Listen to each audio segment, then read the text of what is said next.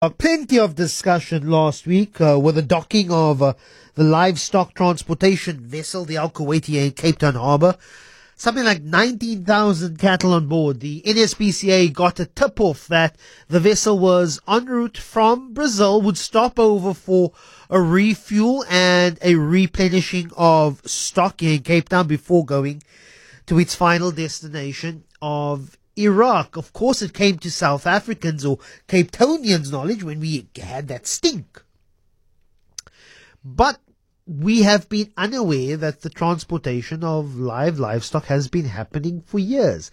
The global output, or the global number of animals transported annually, is something like 1.2 billion animals transported on cargo vessels around the world. A lot of them are chickens. But there's also cattle, there's also goats, there's also sheep. South Africa exports live sheep to the Gulf countries. South Africa also exports beef to Saudi Arabia. The difference there is that Saudi authorities find South African slaughtering facilities also keeping in line with halal religious rights. They find it perfectly fine. So Saudi Arabia will take beef that is already slaughtered, frozen, and transported from South Africa to Saudi Arabia. But it is a multi-billion-dollar industry. It also speaks to us as consumers. Joining me now is Tabile Kujana, who is a agricultural economist. Also, we'll speak to Beautiful Without Cruelty's Tony Brockhoven in a short while. But Tabile Kujana, thanks so much for joining us. Let's start with you. Just let's unpack the global industry, the agricultural industry that sees live animals being transported around the world. We're talking about literally billions of animals being transported, particularly by sea, from many parts of the country, all around the world, Tabile. Good morning to you, Lester, and thanks for having me once again. Yeah, so the industry is quite big. It has been happening for some time, and there has been some significant growth in it in terms of exports across the world. And if I may just give you numbers, for instance, if you look into in terms of values, from 2003 at least, around 10.9 billion worth of live animals was imported across the world, and that's increased to 23 billion as of 2022. That's an increase of 113% in value. And this, of course, it varies across the country, and there are numbers of issues underpinning this. And of course, all the regions in the world are literally involved in this. And this has been happening over for centuries, I'd say. We'll talk to Tony in a short while about the humanity, in fact, or the lack of humanity in transporting live animals in this manner. But talk to me about the economics, because if people want a cheaper, more efficient way to transport the agricultural products, and this being cattle or sheep or chicken, I can't think of a more efficient or cheaper way than traveling and then transporting in this manner. And this speaks to a global practice of consumerism and capitalism where something needs to be exploited. And in this case, last week it was 19,000 heads of cattle here in Cape Town. But the industry can't think of a better way of how to transport animals in this quantity as cheaply and efficiently as possible. Is that correct? Absolutely. You are spot on, Lester, there. For instance, this has not been the first time such a situation has occurred. If you may recall, when there was a blockage in the Suez Canal, I think that was in 2020, when there was a blockage for ships to cross between the regions. There were around 15 to 20 vessels were stuck there, and around 20 of these, at least, they were said to be livestock, and then a lot of issues were brought up around that. So specifically, as we are talking about the economics of this, for instance, imagine transporting around 220 tons of meat. It's just not going to be feasible or possible when you're doing that on flights. And that's why it has been the situation of of like the countries that are exporting it. For farmers, they mainly use water, or at least the sea transportation, to do that, because it makes more economic sense, and also because for farmers themselves, it is quite more of an affordability thing than to to use other modes. Remember, there's a lot of demand, of course, that is also pushing and driving this, but mostly it is also the fact that it makes more economic sense, and that is why you have seen a lot of outcry in UK at this stage. There's a bit of demand of a lot of talk around the bill or legislation that is being put, to sort of regulate this. Because another issue is the regulation internationally. There is no specific, or at least certain countries that are involved in certain, alignments or groupings. They are discussing it, but it is not a generally standardized kind of a process that is being done. So there's a lot of factors that one needs to put into this, and also the demand, of course, from the other countries that are buying a lot of this meat. Germany also announcing in October 2023 that they would be phasing out the transportation of livestock. Germany is a very big player in the livestock transportation trade.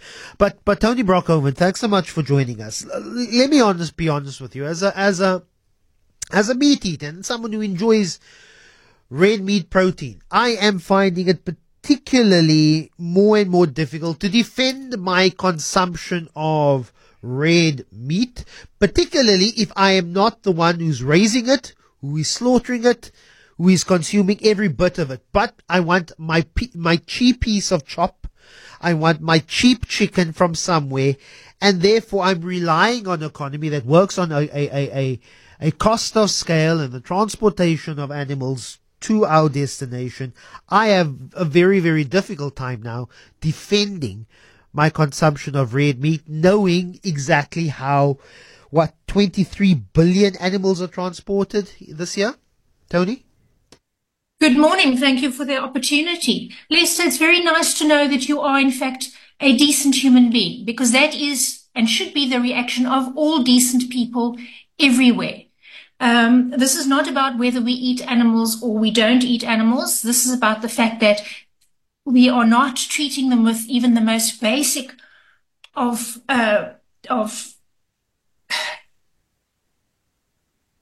we're not treating them humanely in any way, shape or form. Sorry, I got stuck for words there for a second because I was trying to articulate something.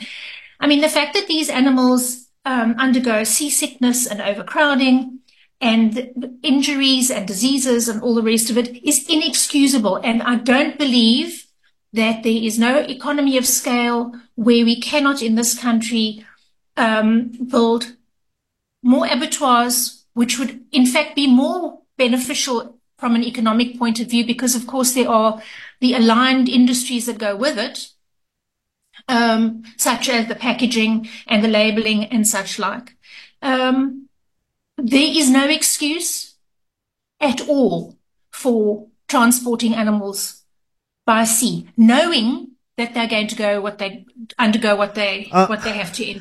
Many people were outraged by seeing some of the pictures on board the Al Kuwaiti last week. But as some have noted, if anyone who is a consumer of meat were to be or ever visit a traditional feeding trough, it would look almost exactly the same as the Al Kuwaiti, and the way that the animals are treated and exploited for mass consumption. Is there any difference between what we see on livestock vessels like the Al Kuwaiti and what we see at your farms with 19,000 heads of cattle grazing and brought into an area where they feed and then gone to slaughter? There's a significant difference, and I'm not here to defend the consumption of animals in any way, shape or form. The difference between the animals on land is that, for example, when they are shipped off from one area to an abattoir, they will not be, according to the Livestock Welfare Committee themselves, they will not be transported for periods in excess of 18 hours. And if the journey is longer than that, they must be offloaded, provided with feed, potable water and shelter. And unweaned animals are not allowed to be transported, and if they are, they must be conveyed together with their mothers. There's a whole list of things that happens to animals on land that does not happen to those wretched animals on a ship for 2, 3, or 4 weeks at a time. Also, in temperatures that are absolutely unbelievable. I would like to point out while I'm here that there is a coalition to ban live export, and they're calling everybody who consumes red meat to boycott the red meat industry until there is a moratorium in live export from South Africa. If you it's going to be very difficult to I think meet the heart and mind of someone who is a red meat consumer, to call them to boycott if the price of their red meat protein is going to escalate, is going to skyrocket in price based on the cost of scale in transporting live animals in this manner. It's going to have to, I can't think, and I'm not defending the live transport of animals, but I cannot think of a more efficient and a cheaper way of transporting these animals to their final destination for slaughter. Tony?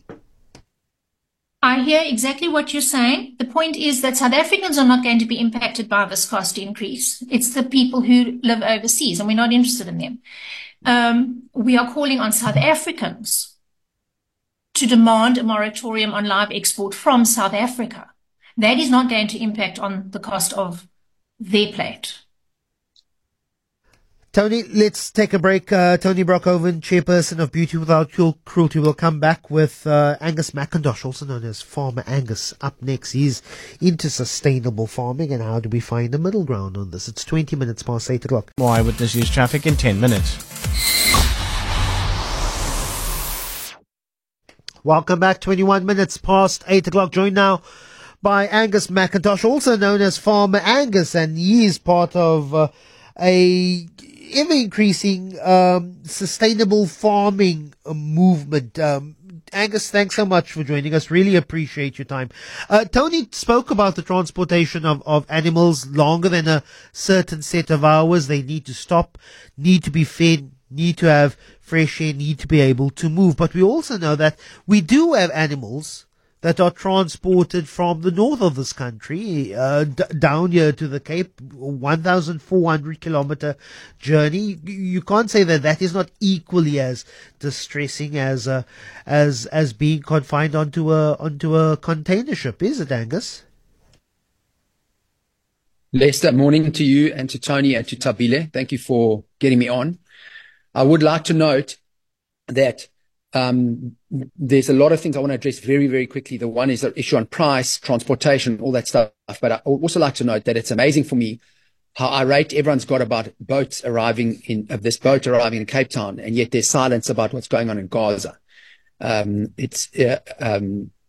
let's just get to the first point about price. You talked about your guilt in a way of eating red meat. Okay. What I'm trying to tell you is that there is an alternative to feedlot beef. It's called grass-fed beef. Okay. It is not only nutritionally superior, it is ecologically superior. Okay. We have, the result of how we raise our animals is we have done what's called sequestering carbon. So we've pulled carbon into our soils. We have been paid for increasing the carbon in our soils. At the same time, we produce beef that is nutrient-dense beef. Because the animal is eating grass, you're not getting an over-influx of omega-6, which is an inflammatory stimulator. And then even conventional beef, this is a discussion I have with my staff all the time about what they eat. I say, let's look at the per kilogram price of a little packet of chips, the 20-gram chip packets that everyone loves buying. It's 166 Rand a kilogram. Beef mince is 90 Rand a kilogram. So people need to buy for nutrient density.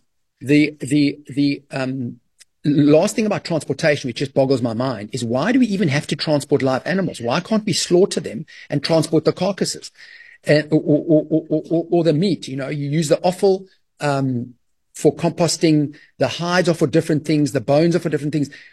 Transportation is dependent on weight. So a live animal the carcass is 55%, 52 to 55% of the live weight is the carcass. So I don't understand why they're just not transporting carcasses around the world. And then the last thing I'd like to say, Lester, is around the issue of mobile slaughter. I tried back in 2009 to engage the Western Cape Department to invest in mobile slaughter, because that would address a lot of the stress that farmers have loading cattle onto their trucks for slaughter. But the government just wasn't interested in supporting mobile slaughter, which is a tragedy. Many people are on our WhatsApp line here, Angus, obviously decrying the treatment of animals in this particular form of transportation. But how many people actually know or would know of how the animals that they consume, the meat that they consume, has been treated in the most ethical, humane, and transported in an ethical, humane way? One of the biggest, the overall largest number of animals that are transported by sea are in fact chickens. And over the last few years, South Africans have been importing chickens from Brazil. And I want to know, do people who are rightfully outraged by the Al-Kuwaiti would actually know whether they've actually in fact consumed animals that were transported via an animal carrier? Lester, the tragedy is that most people have no idea where their food comes from. And unfortunately, most people don't have the luxury, and I'm talking about the masses of people who don't have really much of a choice about what they can buy, don't have the luxury to go and investigate where their food comes from. The best certification is a visit to the farm. Okay? We have an open door policy in our farm. People can come visit anytime they want. As you rightfully said earlier, that if people go to a conventional beef feedlot and they're within a 50-kilometer radius of Cape Town, they will be as offended on all their senses as they would by the Al-Kuwaiti. It's caged animal infrastructure. This is what humans have deemed that animals that we eat need to be raised in their toilets. And the most important thing that I'm trying to get across is it doesn't have to be that way. There is a regenerative form of agriculture that uses animals to heal the land and produce nutrient-dense food at the same time. So the chickens, I don't think that chickens are brought in live from Brazil. I mean, I know there's a lot of Brazilian chicken that's dumped in South Africa, but that's mostly drums and thighs. Tabili, does South Africa currently have any policy to recognize that ethics need to play a role when it comes to our live export of particularly sheep and goats from the Eastern Cape, Tabili? Do we have any formal policy that looks at the well-being of animals that are transported from this country? Okay, thanks, Lester. Internally, that is within the borders of South Africa, there's a standard that is being put within the department. The Department of Agriculture is the one that is leading that process. And for farmers or producers that are to transport products from parts of any province from South Africa, remember, some provinces cannot produce as much as they need, which is something that is also a spill over to the world. Other countries cannot be able to produce as much of beef or sheep as they would like to consume. So within our borders, the department has strict measures that are put to sort of make sure that the animals that are transported from South Africa within the borders, of course, are transported in a manner that is not, at least according to the standards that have been provided from the department, that are deemed conducive, or at least in a better, treating the animals better than they were in some years ago. But of course, this will not be, I don't think it's going to be satisfactory for everyone, but they are a bit of means. I think Angus in this, and they can also be able to sort of add to that, but there are a bit of, procedures that needs to follow. They fill some forms and everything, if going to issues of traceability and all that.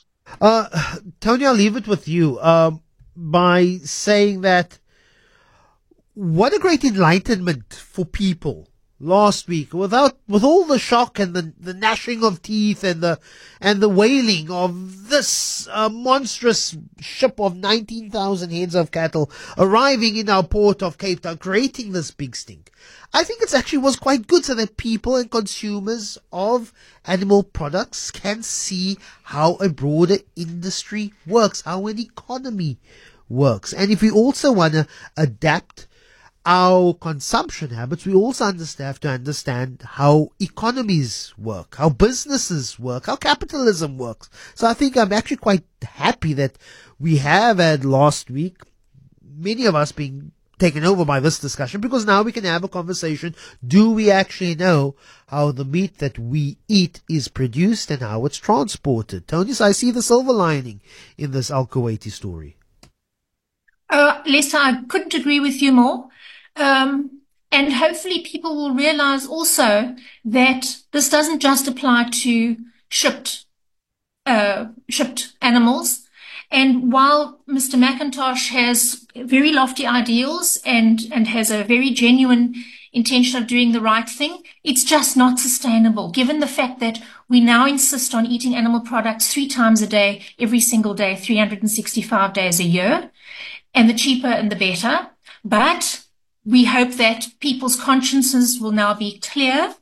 And now that they know exactly what happens, they will start rethinking their outlook and the fact that there are other options and everybody can afford beans. Angus, I have 60 seconds for you to respond. Lester, yes, lofty ideals. That's what we live for. I would encourage anyone who's interested in how to feed South Africa regeneratively to go to my website. I've published a blog on that, doing some very basic calculations, how we totally can change our food system. It's possible. It's not probable. There will be no feedlots.